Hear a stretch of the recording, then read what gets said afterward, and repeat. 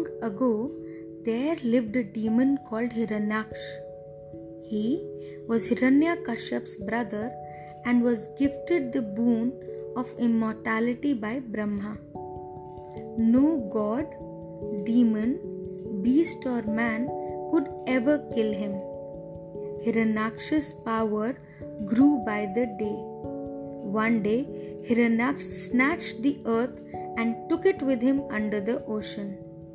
The gods were alarmed and rushed to Narayan for help.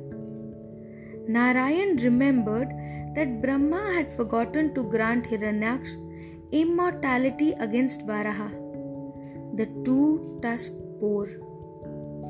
Narayan changed himself into a Varaha and dived into the ocean. Seeing Hiranyaksh there, he challenged him to a fight. Soon, Narayan beheaded Hiranyaksh and brought back the earth from the depths of the ocean.